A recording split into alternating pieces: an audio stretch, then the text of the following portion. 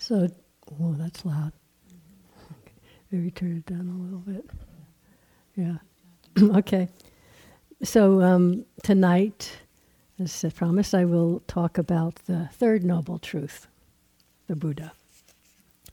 And I'll be using a lot of words from different masters, different teachers, just to give different flavors. But this is from the Buddha. What now is the noble truth of the extinction of dukkha? It is the complete fading away and extinction of this craving, its forsaking and abandonment, liberation and detachment from it. The extinction of greed, the extinction of hate, the extinction of delusion. This indeed is called nibbana. And for a disciple thus freed, in whose heart dwells peace, there's nothing to be added to what has been done, nothing more remains to do. Just as a rock of one solid mass remains unshaken by the wind, even so neither forms, nor sounds, nor odors, nor tastes, nor contacts of any kind, neither the desired nor the undesired, can cause such a one to waver. One is steadfast in heart. And one who has considered all the contrasts of this earth, and is no more disturbed by anything in the world, the peaceful one, freed from rage, from sorrow, and from longing, has passed beyond birth and decay. What I love personally about that definition, description, is that it's very experiential, accessible by the wise. Moment to moment, that includes us. Because if you say he's describing a state of heart and mind freed from craving, that's what he's calling freedom from confusion, from suffering, the cessation of craving. And I really like that because that's the angle from which I want to speak about it tonight. Rather than trying to describe some state or something, we can really start looking for something. It's basically saying what we've said all along: turn around, look at your heart, look at your mind, see what's going on, see if this is true. Because the sense of freedom from craving, from hatred, from delusion, are minds that tend to think ahead along the end of a path only, thinks, well, that's down the road at some other lifetime, never going to happen to me, and we just throw it into some idea. But what's so cool about the nature of what we call mind, heart, in our moment-to-moment experience, just what we're experiencing here, he's not talking about a state at all, a state other than this moment of being the heart, mind, the consciousness, the awareness, being free from these torments. I'm going to use torments or kileshas rather than saying greed, hatred, delusion every time. Okay, but that's what I mean by torments, kileshas. So it's not like some distant steady state. What we're calling mind is, as Andy Alinsky describes it, it's not a steady state. The mind is not a self-existing, steady subject that takes objects as content. And when we say the mind, again in English, it sounds like one steady thing, doesn't it? Just like when we say the body, we think of a solid, unchanging thing, and the mind too. But the mind is, this is Andy again, it's not a subject, it's an activity. It's the process, the moment-to-moment arising and passing process of cognizing the flow of events. And it's just as the events, the objects that are arising, the six sense doors are arising in every moment, the cognizing function, which is the function we call mind, is also arising and passing in every mind moment, of which there's, 10 million in the blink of an eye. So when we talk about a moment of mind, of heart, free from greed, hatred, delusion, this is what makes it accessible to us. Because the so-called mind isn't some solid thing we've got to somehow transform and be other than it is now. We can actually use our practice to look in the quality of the heart mind in this moment. Does that sound familiar? What we've been talking about the whole time. Because it's changing all the time. And so that means not the final never arising the torments again. We're not saying that, but in any moment, a kind of like taste of this freedom is available to us, accessible to us. There are many moments in the day, believe it or not, when there's not greed, hatred, or delusion, not craving in the mind, in the awareness. We often don't notice it. So nibbana is directly visible. This is from the Buddha.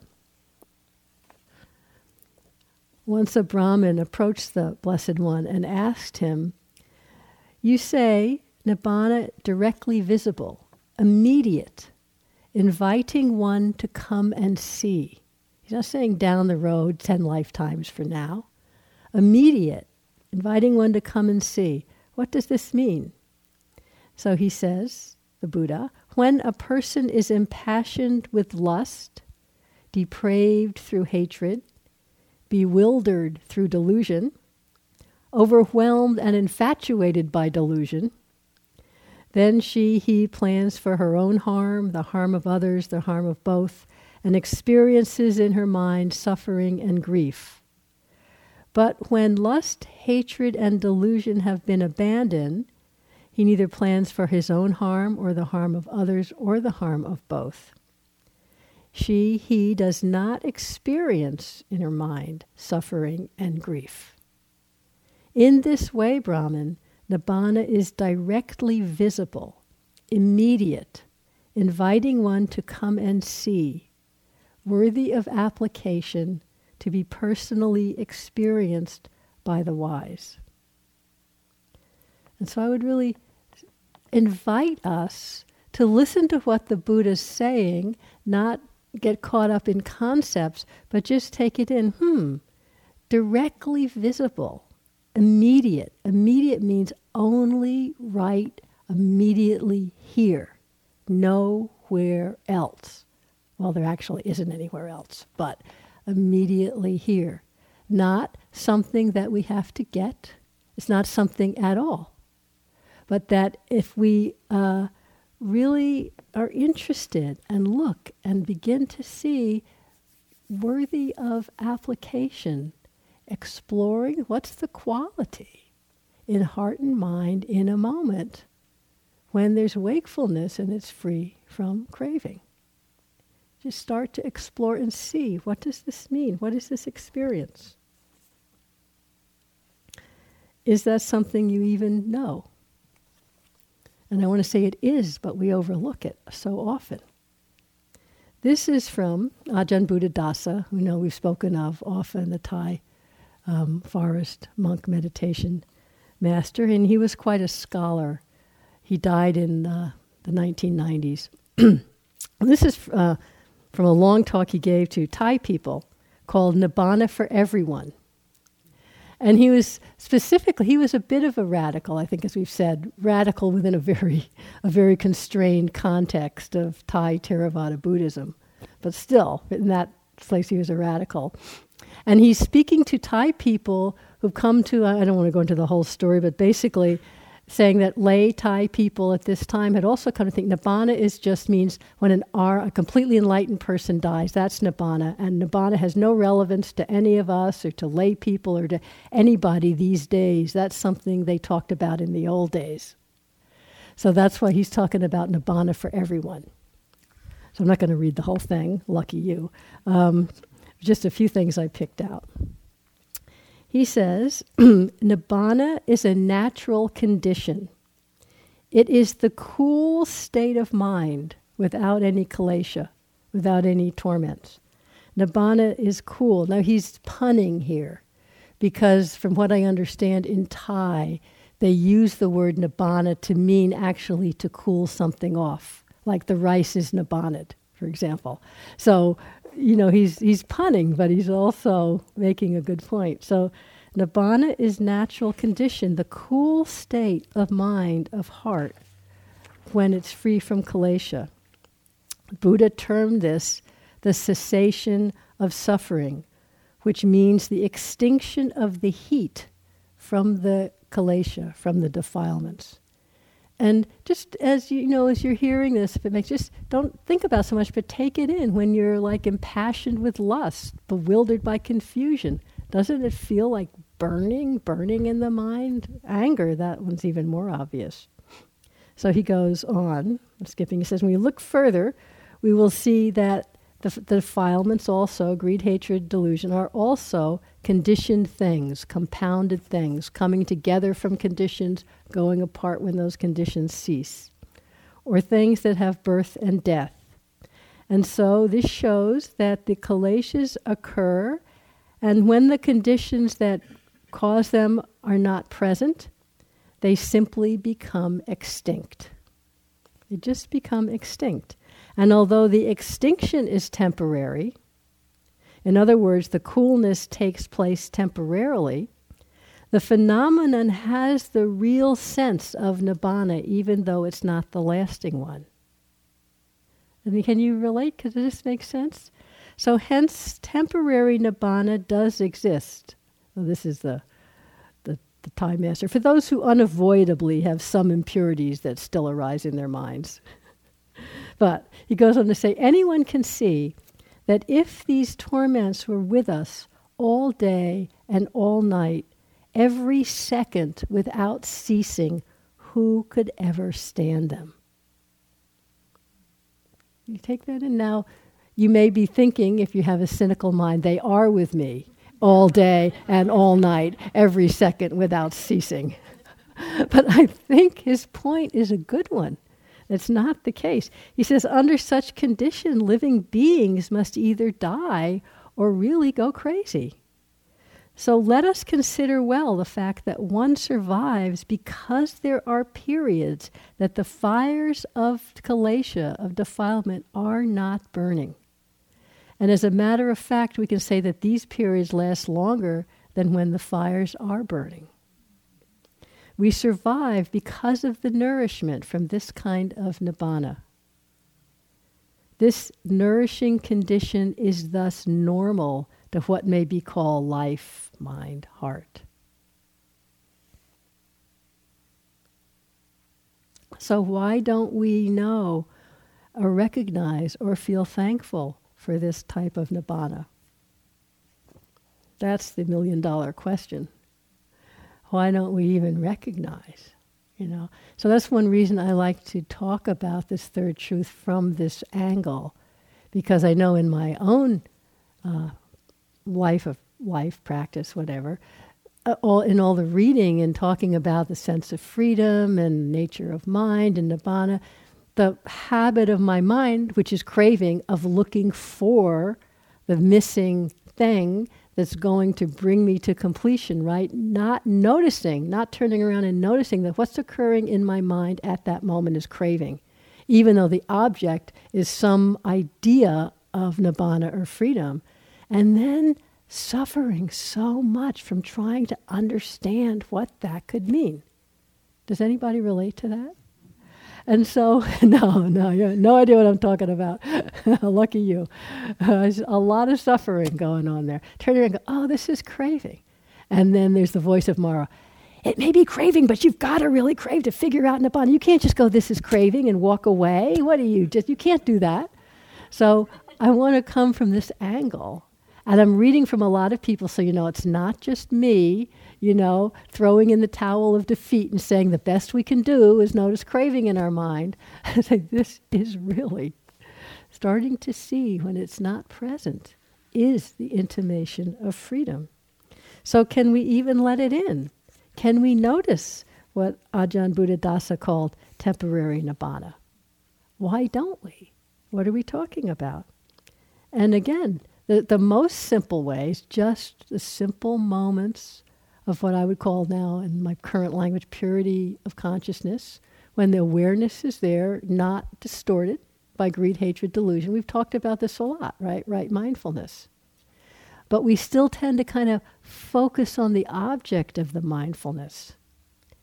So it's like starting to shift the field of attention so that we can actually begin to notice what is occurring that we tend to overlook. So I'm sure many of you have heard this really well-read, famous sutta of the Buddhas from the Anguttara Nikaya. Luminous is this mind, or heart, brightly shining, but it is distorted, it is colored by the attachments that visit it. This unlearned people do not really understand, and so they do not cultivate the mind, the heart. Luminous is this mind, this heart, brightly shining, and it is free of the attachments that visit it. This the noble follower of the way does really understand, and so for them there is cultivation of the mind. And what was for me kind of an aha moment in my own mind is realizing these two, luminous is the mind, but the brightness, the natural luminosity of mind is covered by attachments, and then we don't see that, and then the mind is brightly shining when it's free of attachments. The aha moment was when I got it. That's not necessarily, it has to be sequential like that. Even when the luminous quality, the brightness, the radiance of heart and mind is not recognized because of the attachments, the kalesha, that radiance is completely undisturbed. So both can be going on. And just the simple way I think about it in my own experience is our habit, the kaleshas, it's like they make a lot of noise when they're present, right?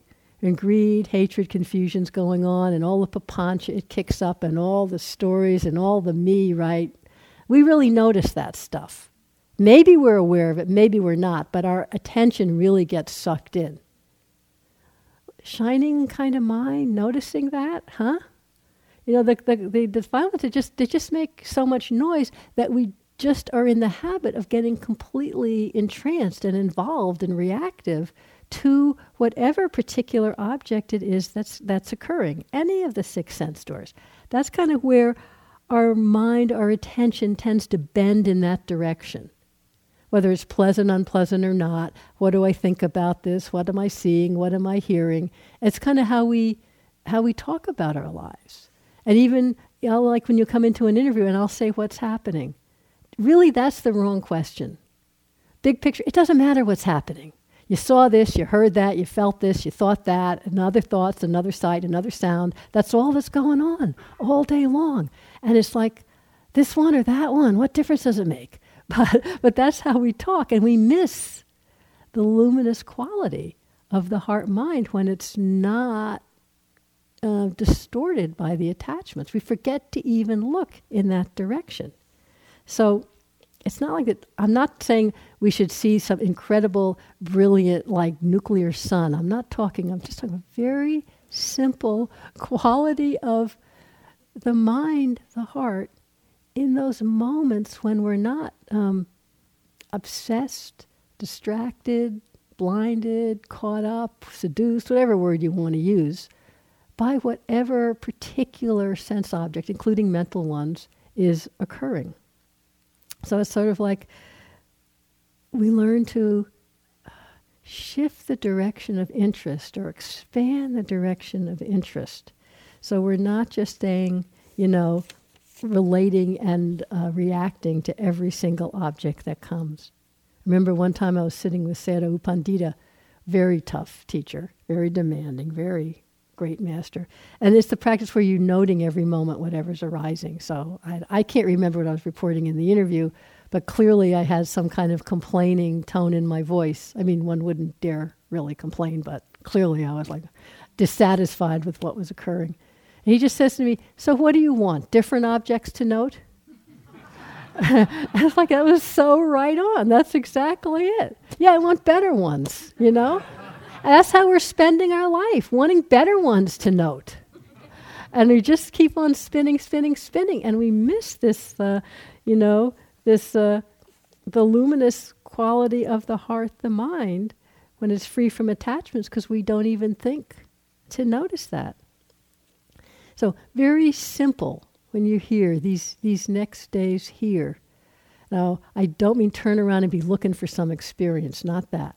But what we're cultivating here, right, is the quality of awareness, consciousness knowing what's happening, and then the awareness knowing what we're knowing. And as we've said like 10 million times, wise attitude, right, mindfulness is when just that complete presence without adding anything extra, without wanting, without aversion, without the overlay of concept or me. And this is what Ajahn Buddhadasa is talking about, moments of coolness. See, just start to notice them. It's often little moments when anything could be happening. It's not a fantastic sitting necessarily at all. It can be a time when you're just walking up to the dorm and there's just no sense of any problem. You're just quite present. We even then tend to attribute it, everything's conditions, but we often attribute it to the particular object. Oh, but that just then, the bud on that bush was so lovely, and I just felt this moment of peace, appreciating the bud and the softness of the breeze and the sun. And so again, we're throwing all the peace outward to the conditions and not noticing that what was going on is just a moment of pure simplicity of presence. Kind of like in Zen, they just call it the isness, just this. Just this could be like a moment I described. It could be taking a step and your toe hurts.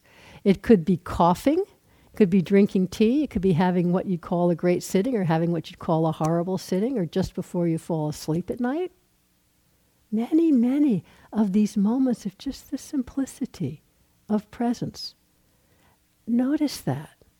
Yeah, craving will come in or aversion will come in or something else will happen or some yogi walks by and ruins the moment for you, you know. But if you keep the awareness going, you can just notice the change. And if you can notice what made the change, did that yogi walking by really make the change? What's the difference in the mind? So we notice the difference when the heat from the defilement is again arising. And if you can manage not to take it personally, but just be exploring this difference, this is beginning to recognize. This is coolness of this intimation of freedom from suffering. Immediate, inviting one to come see for oneself. We look too hard for the big, the big blast. Blow it all off and we never have to deal with this stuff again. Sorry.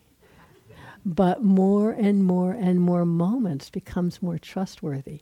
And when we get sucked back into the reactivity, that's much more noticeable. Oh, wow, this is the defilements, this is the suffering nature again. But we start to know more and more and more that this coolness of, mini nibbana, whatever you want to call it, this coolness, this heading in the direction of the peace of mind and heart that's not disturbed by conditions.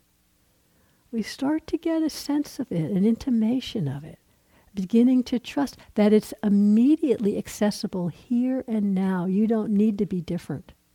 I mean, there's nothing different every moment you're different, but it's not something to gain. Starting to really explore this.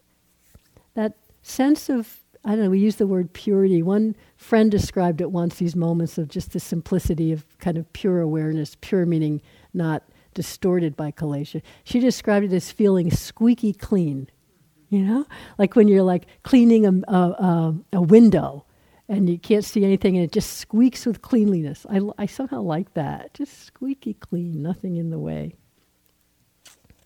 So we can start to explore this, recognize this, see why it is that we don't.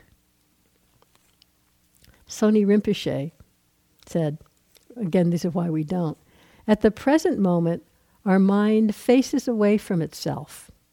our attention bends towards whatever we experience, sight, sound, smell, taste, or texture. The mind leans toward it. Do you get a sense of that? Sometimes I was talking in craving just at the end of my talk last week. It's just that subtle movement of mind to kind of fixate on an object can be craving. The attention, Sony again, the attention is also caught up by thoughts about the past, about the future, about the present, when in fact everything takes place in the present. This is from Huang Po, Chinese Chan master. I'm just using different words to say the same thing.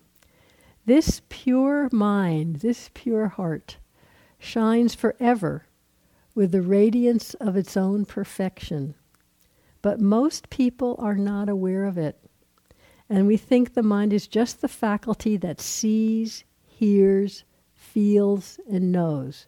Just the kind of functioning. We notice the functioning, not the purity of the aware mind itself.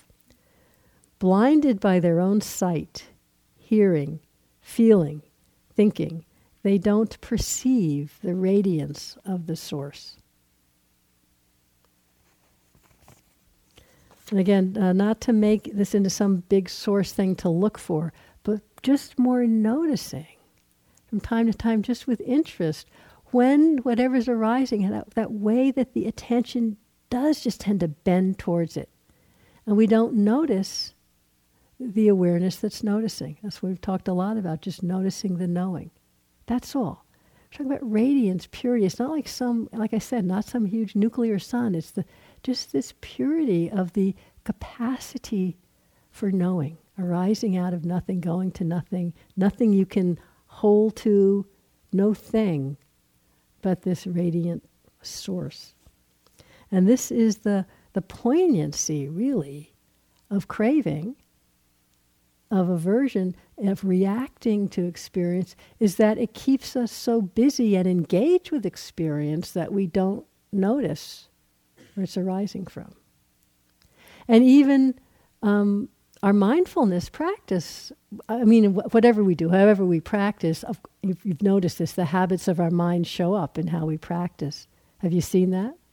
I mean, the way we act in big situations in life, after a while you realize that's coming up exactly in how you're relating to feeling the breath. Have you ever seen that? It's really amazing, something so simple as just notice what's occurring. And all the major, traumatic habits of our life show up.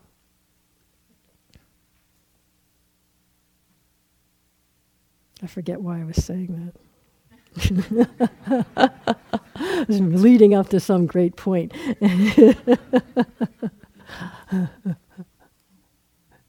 Yeah. Oh, yes. So, slowly it comes back. So, even in the choiceless awareness particular technique of mindfulness practice, where we're just noticing whatever's arising by itself. So we talk about that because you really begin to get a bit more of a sense, a little less sense of me doing and more just receiving, stuff's occurring. And there's times when it's really the awareness is what's obvious and not so much the object. But more even this with objects, it can be meeting, seeing, hearing, smelling, tasting, noting. And that's mindfulness. But it can be quite balanced mindfulness, samasati, but it can, and I'm speaking totally from personal experience, have just this subtle sense of me doing, which is craving. Any sense of me is a craving, me doing. And so it seems incredibly mindful. Every moment is mindful, but the sense of me doing is just so strong by the end of the day, by the end of the retreat. Do you get a sense of what I mean? You go, what? I don't quite get what's going on here. So then I'm going to try and not do. I'm going to just receive, Things are coming, but it's not very clear. I should be better. And all the while we're kind of focusing on technique and focusing on object. That's all skillful means. I'm not saying we can throw that stuff out. But not forget to keep noticing the awareness that's doing that, the mind that's turning towards that. It's not a thing, but just that activity. Not quite so caught up in the objects. Bhikkhu Analayo, that very brilliant German Theravada monk translator. He said, this is his theory. He says one of the reasons he thinks Western meditators may progress more slowly than their Eastern counterparts. Now, I don't know if that's true, but he did a lot of his practice in Sri Lanka, so this is his opinion. I'm not necessarily endorsing that, but that's what he says. But this is the point, is our tendency to become absorbed in the content of awareness rather than continuing to attend to the process of awareness. And that's really exactly the point I'm making. When you come in an interview and I say, what's happening? I'm making that same mistake. I'm going into the content of awareness. But really what we want to attend to is the process of awareness, over and over and over. And that gets more and more interesting, more and more obvious. You don't have to think about it, it just becomes more obvious. And then you'll notice when the process of awareness is really distorted by kilesha. A lot of people have been describing now, in the meetings, how all of a sudden they realize there must be aversion in the mind because they were having these really, negative thoughts about everything they saw and people who walk by. And it's great because maybe a year ago we wouldn't have even noticed that it was the process of awareness that was getting distorted. We would have just really thought, there's something wrong with everybody and everything and the sun and the bushes and, or something really wrong with me. Instead of saying, this is a momentary arising of aversion that's distorting perception in the awareness. And what comes together can go apart. And the process of awareness, if we get interested then in the process of awareness rather than doing battle with the aversion, we're back in a moment of awareness is like this. Aversion is like this. There can be that squeaky clean process of awareness even with aversion or wanting as the object, when it's not all mixed up with the awareness, when we can see it. This is from another Thai forest master, Ajahn Tate.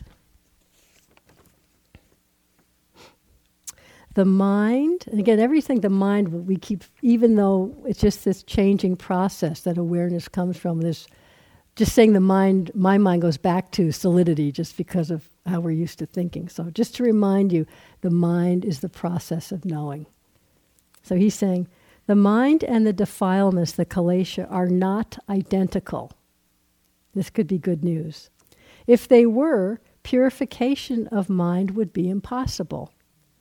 The mind makes up imaginings. It imagines things that harness the defilements to itself. That means it imagines things that hold the defilements to itself, and then becomes unsure as to exactly what is the mind and what is defilement. Do you get a sense of that? You can't tell the difference. So this is his metaphor. Water is in its natural state a pure, transparent fluid. But if dye is added to it, it will change color accordingly. If red dye is added, it'll turn red. If blue dye is added, it will turn blue. But even though the water may change color in accordance with the dye, with the substances introduced into it, it actually never forsakes its innate purity and colorlessness. So if a wise person is able to distill the colored water, the water resumes its natural state. The dye stuff can only cause variation in outer appearance, not in intrinsic nature. So when we say, awareness doesn't care what it's aware of, or someone said to me, what about if awareness cares equally to what it's aware of? I said, okay, that works too. It's like awareness cannot be stained or damaged or harmed in any way because the object of awareness is some really disgusting thought or mood or anything. And it's not made better by being aware of really subtle movements of piti. Its natural moment of this pure awareness is just what it is. This is the beginning of that sense of the luminosity, the radiance, not always huge because there's so much subtle confusions covering it. But just begin to get interested in intimations of this. You begin to really see. It's not some far away possibility. If you're looking for the big bang, yes. But if you're willing to just touch into the simplicity of isness of just standing here and hearing the wind, before it goes to I'm standing here hearing the wind, just hearing, just seeing, just being with. Just taste the quality, not only of the objects, but the quality of the awareness. There's where did I put it? Ajahn Sumedho, this isn't exactly, I would say, kosher Theravada teaching, but it's something he says that I love. Of course, now I can't find it. No, I can't find it. Anyway, he says, the practice of freedom is awareness. The practice of freedom, his consciousness is the doorway to liberation. Now consciousness, I'm not equating consciousness and awareness. He might have been. I would say consciousness is just that quality of knowing, just the natural quality of knowing, hearing, it just happens by itself. Awareness is recognizing that knowing is happening, okay? But he's saying awareness is the practice of freedom. And consciousness, the doorway to liberation, meaning when anything arises in consciousness and is known and it ceases, and then there's freedom again. This is what's occurring moment after moment after moment all day long. And the Tibetans often have a phrase that all difficult thoughts, emotions, everything that arises self-liberates in the nature of mind. To me, that's exactly the same thing Ajahn Sumedho was saying. Something that arises in consciousness is known by awareness, is left just as it is. The conditions change, it vanishes, it dissipates. And again, there's peace. It's what you could call self-liberating. We didn't have to get in there with the hammer and tongs and fix it. But resting at ease in whatever arises, but with this purity of awareness, trusting the awareness, seeing what occurs, it self-liberates.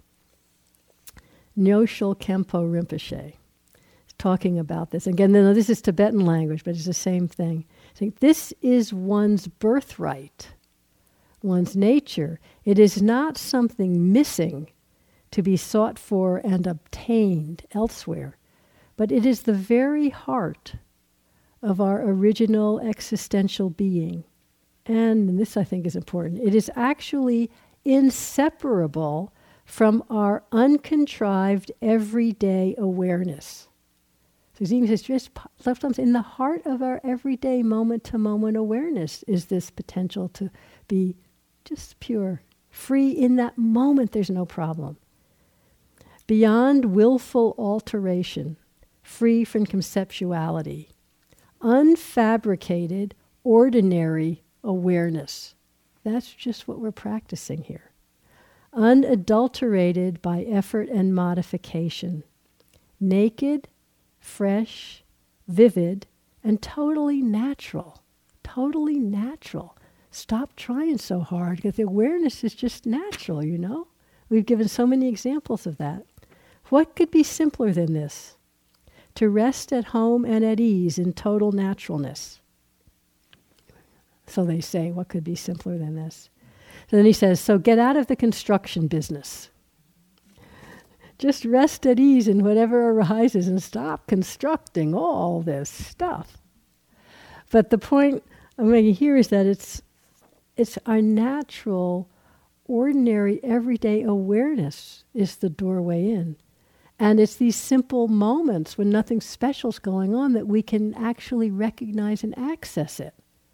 But so I don't know if it's just the way things are speeding up and so intense in our culture. I guess not, because this goes back to the Buddha. But, we're looking too much for something really shocking, something really incredible, something to really notice. And so in these little moments, it's not enough of anything to really trust that recognizing that purity of awareness, just our natural awareness, not super mundane, super concentrated. Our natural awareness is a doorway in. This is really the place we begin to explore the third noble truth over and over and over. This is from the Dalai Lama saying the same thing in a way, that when the mind is free of negative emotions and tendencies, it understands and knows all phenomena. It is only because there are obscuring veils between the mind and its object that we are unable to know all things. This is the point. Once these veils have been removed, no new power is needed. Seeing and being aware is the nature of the mind itself. It's the nature of the mind itself, seeing and being aware. It is amazing that it ought to be so simple. Just seeing and being aware, that's going on all day. And we get so caught up and complicated. And it's just, remember I said some talk ago, Tibetan said, why didn't you tell me it was this closer than my eyelid? I'm always looking way out for something much more. And this is so ordinary, so completely accessible, arising in our experience every moment that we just overlook it completely. Our ordinary, everyday awareness. So it's not simple, not removed from life. The practice of freedom is awareness. What I want to say is the more we appreciate just this coolness, just think of it, this coolness, just simple awareness, the heart and mind maybe not plunging quite so much into objects, we start to actually recognize ourself and the world in another way. As His Holiness the Dalai Lama says, when the mind isn't obscured, when awareness isn't obscured, we see and know things clearly. That's the nature of the mind itself. When I've been talking about recognizing accurately, the deep freedom that comes, more than just the little moments, doesn't come from going somewhere else, but from recognizing more and more deeply and accurately just the way things have always been and are now. It's not something else we have to achieve. The Buddha again. Remember Greg, quite a few talks ago, read this line from the Buddha when someone said, distill everything you know into one sentence, and if there's nothing is worth clinging to. Remember that? It's a test. Nothing is worth clinging to. So this is, and having known that, you know everything. This is further in that same discourse. Having directly known everything, she fully understands everything. And having fully understood everything, she sees all signs differently. She sees the eye differently, forms differently. And so with all the sense bases. Whatever feeling arises connected with seeing, hearing, smelling, tasting, with mind contact as condition, that too she sees differently. When a bhikkhu knows and sees thus, ignorance is abandoned and true knowledge arises. Seeing signs differently means seeing without the distortions. The seeing, you could say, the impermanent quality, the non-self, the not-self quality, the unreliable, unsatisfactory quality. Not something we have to click through and see, but it's so clear that all arising experience has this ephemeral nature, condition, whatever's condition comes apart. Ephemeral, not lasting, but also not self-existing. What is sometimes called emptiness, but as is said, Ajahn Amaro makes a point in his book, The Island. The Buddha doesn't talk about emptiness because that sounds like a thing, a state, but he talks about all experience as being empty of inherent self-existence. But this seeing signs differently, this kind of opening into this empty quality of nothing being inherently solid and self-existing is actually one of the deeper aspect of freedom that again even releases even more the tendency to get sucked into and reactive to what's going on, to objects. Ajahn Jumnian, who's another Thai forest master, he's still alive. He's just talking about meditation. At some point, the mind becomes so clear and balanced that whatever arises is seen and left untouched, with no interference. One ceases to focus on any particular content, and all is recognized as simply mind and matter, an empty process arising and passing away of its own, a perfect balance of mind with no reactions, and there's no longer any personal doing. It's a moment of a balanced mind. But then people often think that that sense of emptiness, empty of self, moves into who cares, the indifference aspect of equanimity. But what Ajahn Jumni is describing there is equanimity. It's not a divorcing or a separation from our life, from activity, from anything. Emptiness is right in the heart of it all. It's Pema Chodron. She's talking about this empty quality of the sense of self, of permanence, of any experience is recognized simply when the mind is not clinging. That's all. When the mind is not clinging, not making something of anything, not resting or holding to any experience. She says, keep on going. Everything is a verb. And then she tells this story. Some people have heard this, but I just like it because it's funny. Chogyam Trungpa and Dingo Khyentse Rinpoche, who are two great masters, she said they were sitting under a tree somewhere in Bodh Gaya together and just so happy to be together, these two old masters. And she said they were just sitting there together and beaming and silent and just grinning for like hours without saying anything, just beaming. And then after about 3 hours, Chogyam Trungpa broke the silence, and with a huge smile he pointed and he said, "They call that a tree." And they both just cracked up, laughing.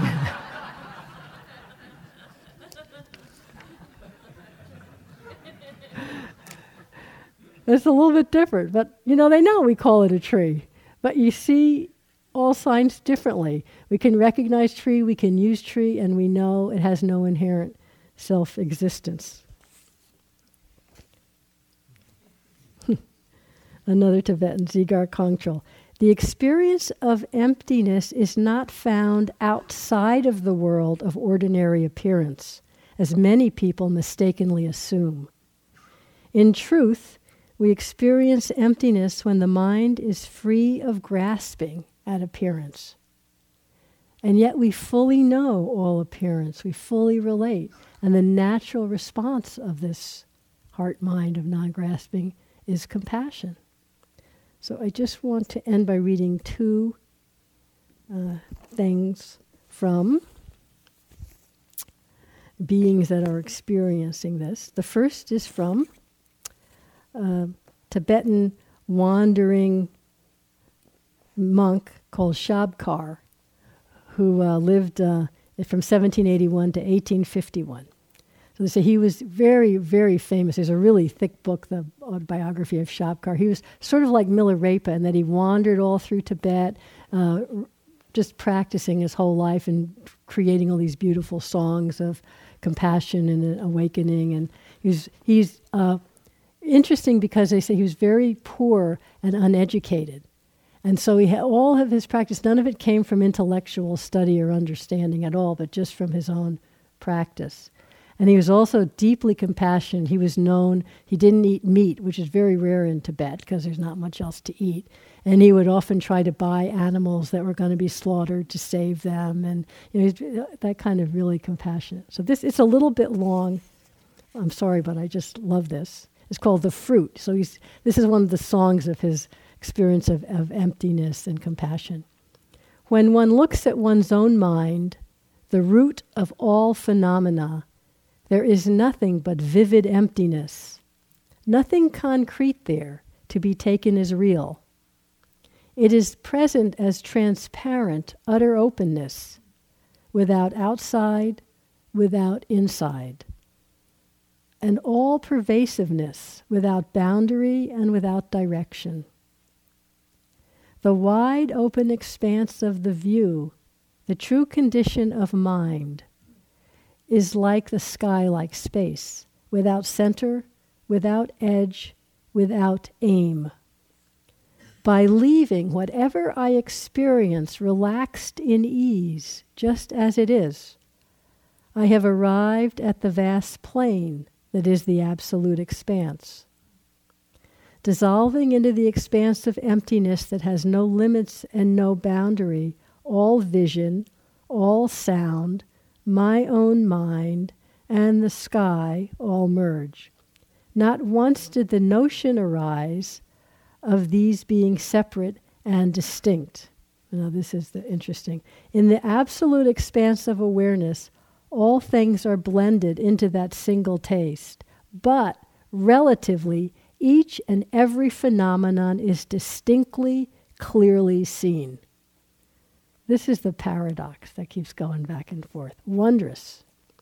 Toward all the beings under the skies who have failed to realize this, all-pervading compassion spontaneously dawned. The urge to sing this song arose of itself. Without entering the narrow rock gorge, which is mind watching for stillness and movement, without being caught in the snare of view and meditation created by the intellect, without flying into the dark clouds of dull states of mind, without plunging into the storm of agitated thinking, the great Garuda, my own mind, flew freely into the wide open sky of the absolute expanse. In this expanse of sky-like evenness, all phenomena, all appearances and sounds of samsara and nirvana are apparent, yet empty. They are empty, and yet they appear. Although they appear, phenomena are empty, free of the limiting concept truly existent. Although they are empty by nature, phenomena do appear, free of the limiting concept non-existent. In the vast space of the view that is itself spontaneously free from the two limiting concepts, belief in permanence or belief in nothingness, this joyous song burst forth by itself. Even more vast than the sky is the view emptiness. There the sun of love and the moon of compassion arose. And again I made boundless prayers to benefit the teachings and beings. May all disease and epidemics, all famine and all wars be ended, and may all have happiness and joy.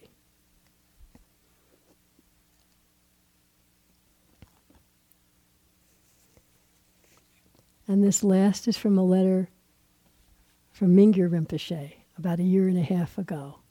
He's the younger brother of Soni Rinpoche. So probably many of you know he went off for 3 years to do retreat, and he just vanished, just walked out from Bodh Gaya, didn't tell anyone where he went, didn't take anything with him. Like somebody said, he didn't even take a toothbrush.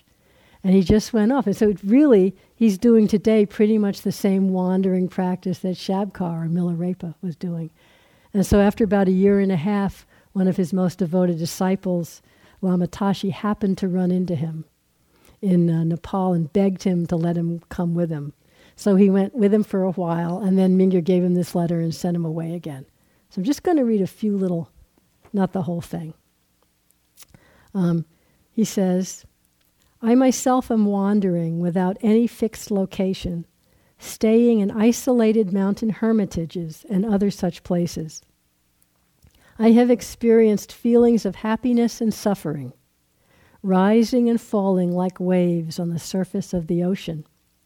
At times, food and clothing have been hard to come by, and I felt cold, hungry, and thirsty.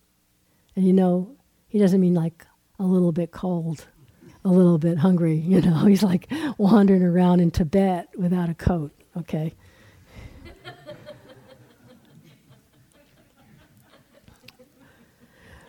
At times, food and clothing have been hard to come by, and I have felt cold, hungry, and thirsty.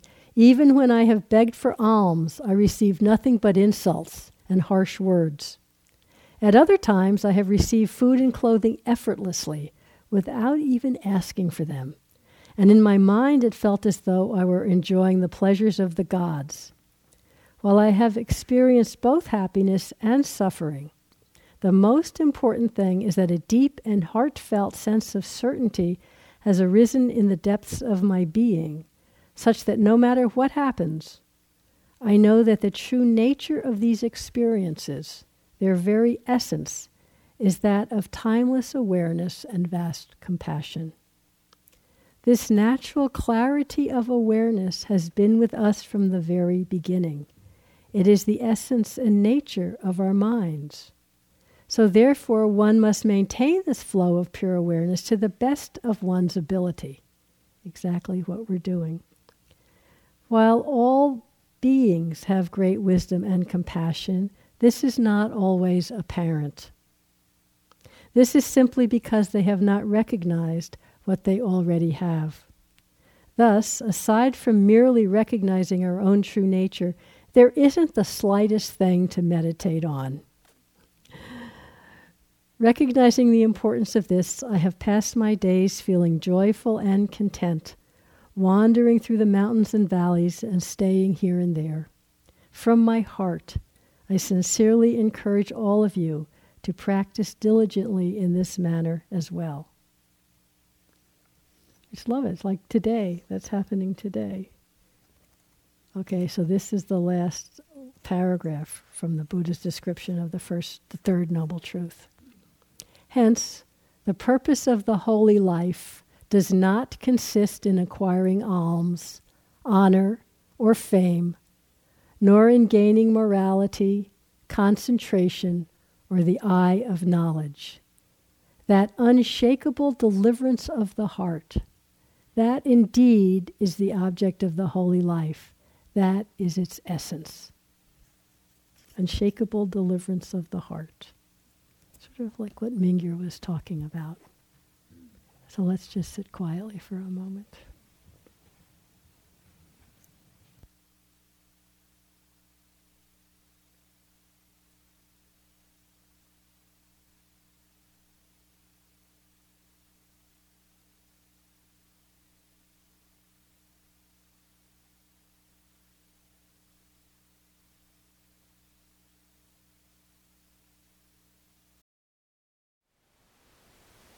Thank you for listening.